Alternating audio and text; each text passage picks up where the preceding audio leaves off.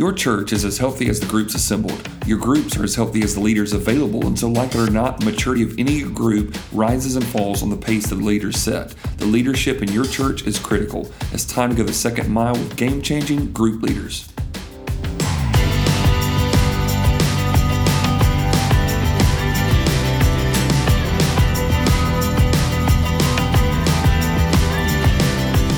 Hey, this is Travis Agnew, and thank you for joining me for the Second Mile podcast, where we seek to live out the words of Jesus from Matthew 5:41, where he says, if anyone asks you to go 1 mile or forces you to go that way, go within the second mile. Don't do just the bare minimum as we follow Jesus, but let's do as much as we possibly can and live our life to the fullest, to the glory of God and for the good of others. And so that's why we've been spending a few weeks talking about the nature of groups, especially in a time like 2021, when the church is something that we are learning how to be the church in the times where we're encouraged to social distance. And so whether you're online or in person, the need for more than just online worship is so important. You need to be connected with a body of believers. And so for a few weeks, we talked about that regardless of whatever you call that, whether it's a Sunday school or a gospel group, small group, you name it, that smaller group of people, the group that's smaller than a worship service that you gather with regularly, you need to make sure that it has certain characteristics about it. The first thing we talked about was the need for the authority of God's word to be the grounding force and the driving factor in your group.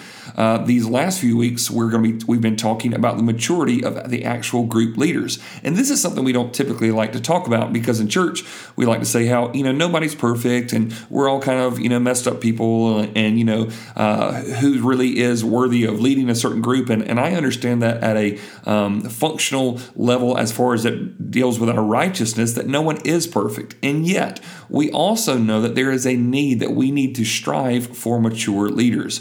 And so for a lot of people who feel like the spiritual health and depth of their church congregation is waning and weak and maybe watered down, if you're in that place, one of the things that you may need to think about, maybe the curriculum is fine, maybe the environment is set up, maybe you've cast the vision, but have you ever considered that maybe the people aren't rising to the challenge because the standard isn't set up before them?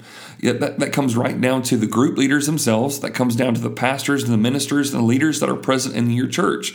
But if you expect your people to evangelize, my question would be, are the leaders evangelizing?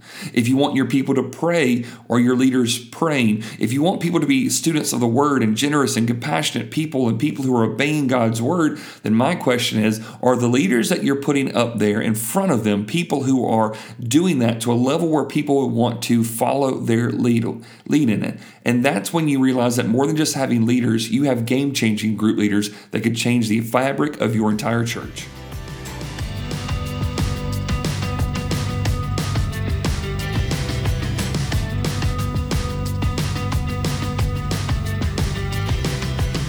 So when I first started teaching college courses on a campus, one of the things that I realized very quickly is that, college students, they have a lot of opinions and they kind of are reviewing you from day one about if they think that you're a quality teacher or not, right?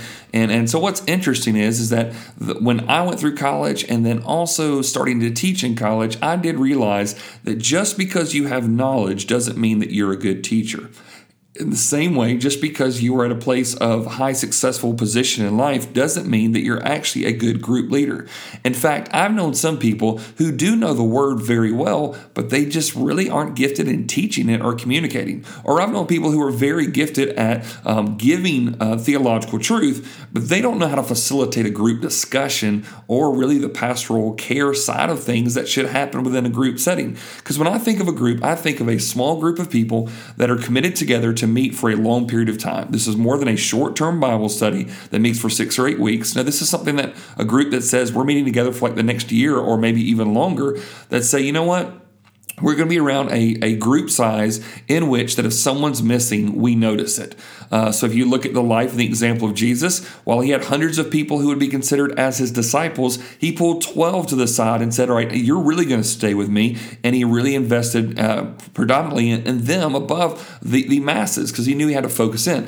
And so if you have, really 13 people in this group, Jesus and the 12 disciples, if one is missing, you notice it, right? If 4 are missing, you notice it. So even within that, you notice the way that the disciples are broken down, there is kind of a hierarchy to it. And there's groups of 4 that you see within those 12 that you kind of looks like there are certain leaders and people who kind of stick together so that there's kind of this way that Jesus was taking care of all the needs and making sure that everyone was taken care of. And so what can happen a lot of times is in the ebb and flow of church life, right? You get new people coming in and people are wanting to join a group or getting to a class. The first mile believers is this, and I'm just going to speak very honestly as a pastor, that sometimes you just want to get somebody in place, right? The first mile believers is get someone in place, but second mile believers go, no, we want leaders in the pace of what God is calling us to, in the pace of what we want people as they're following Jesus. And so we don't want just leaders in place, filling a role. We want leaders in pace, following Jesus at the right step that we want them to be, so that when they give that example, other people would want to follow in line with it. I love Psalm chapter 77, verse 20. The last line in the Psalm says that this way, speaking to God, it says, God, you led the people like a flock, which is, a common language that we typically hear. And throughout Scripture is that we're like sheep and God's like a shepherd. But what's interesting about this last line in the Psalm is it says, you led the people like a flock by the hand of Moses and Aaron. And you go, wait a minute, did God lead the people or did Moses and Aaron lead the people? And the answer was yes. God shepherded the people with the under shepherds of Moses and Aaron. And so he was leading the people like a flock, but he led them by the actual hand, the leadership up front and close and personal that Moses and Aaron were giving to them. And so what's beautiful about this is that we see this incredible kind of idea that God has, is that he wants to lead his people, his church, like a flock, right? But what he does is he puts together people who act as if shepherds to watch over smaller groups of people, and that the day-to-day life of where they're watching over them is that they're looking out for danger. They're leading them to still waters and green pastures, and they're keeping them together with other sheep so that they're not isolated and endangered. And you see why this is so important, because we see that God does lead his people like a flock. But the typical way that he does it is that he leads them like a flock by the hand of shepherds, by people that he puts into the life. And so if you've never thought about it this way, your group leaders should almost function as shepherds with a smaller section of sheep that they're responsible for, so that they know that if they're in danger, if they're in community with one another, and if they're also close enough to hear and be led by the voice and the direction of the given shepherd at the time.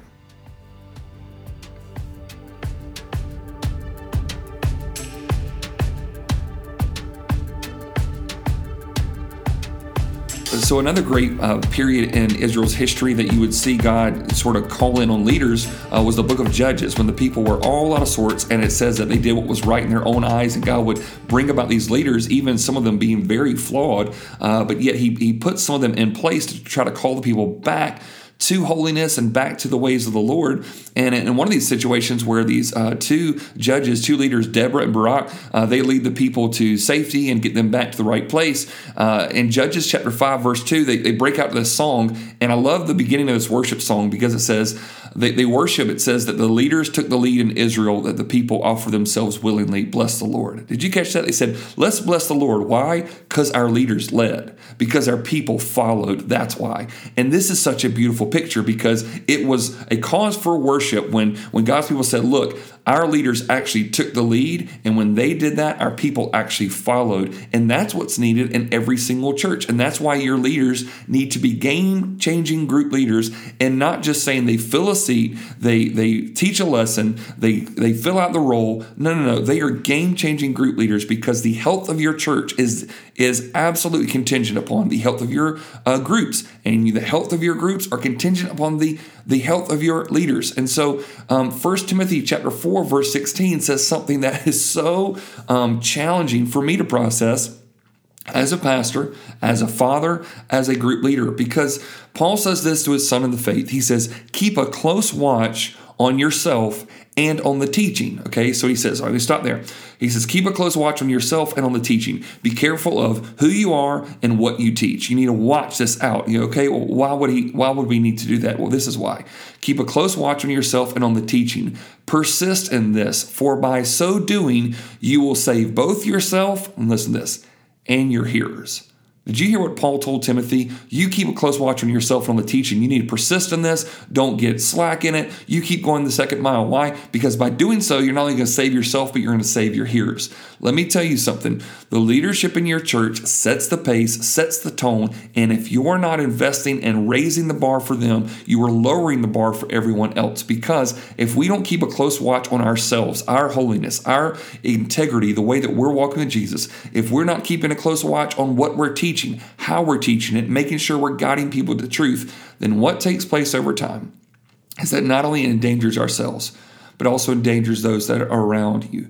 I talked with a group of pastors just this week, and I looked at them and I said, what would you think? Would you want the people in your life to copy and paste your devotional practices? Because if you don't, you need to change now. How many of you would want that the way that you look at the internet is the way that your daughter's future husband would look at the internet? How many of you would want someone to know that your stance for purity and your pursuit of God is what everybody in your church did? And if you're not happy with those examples, then you need to change. Why?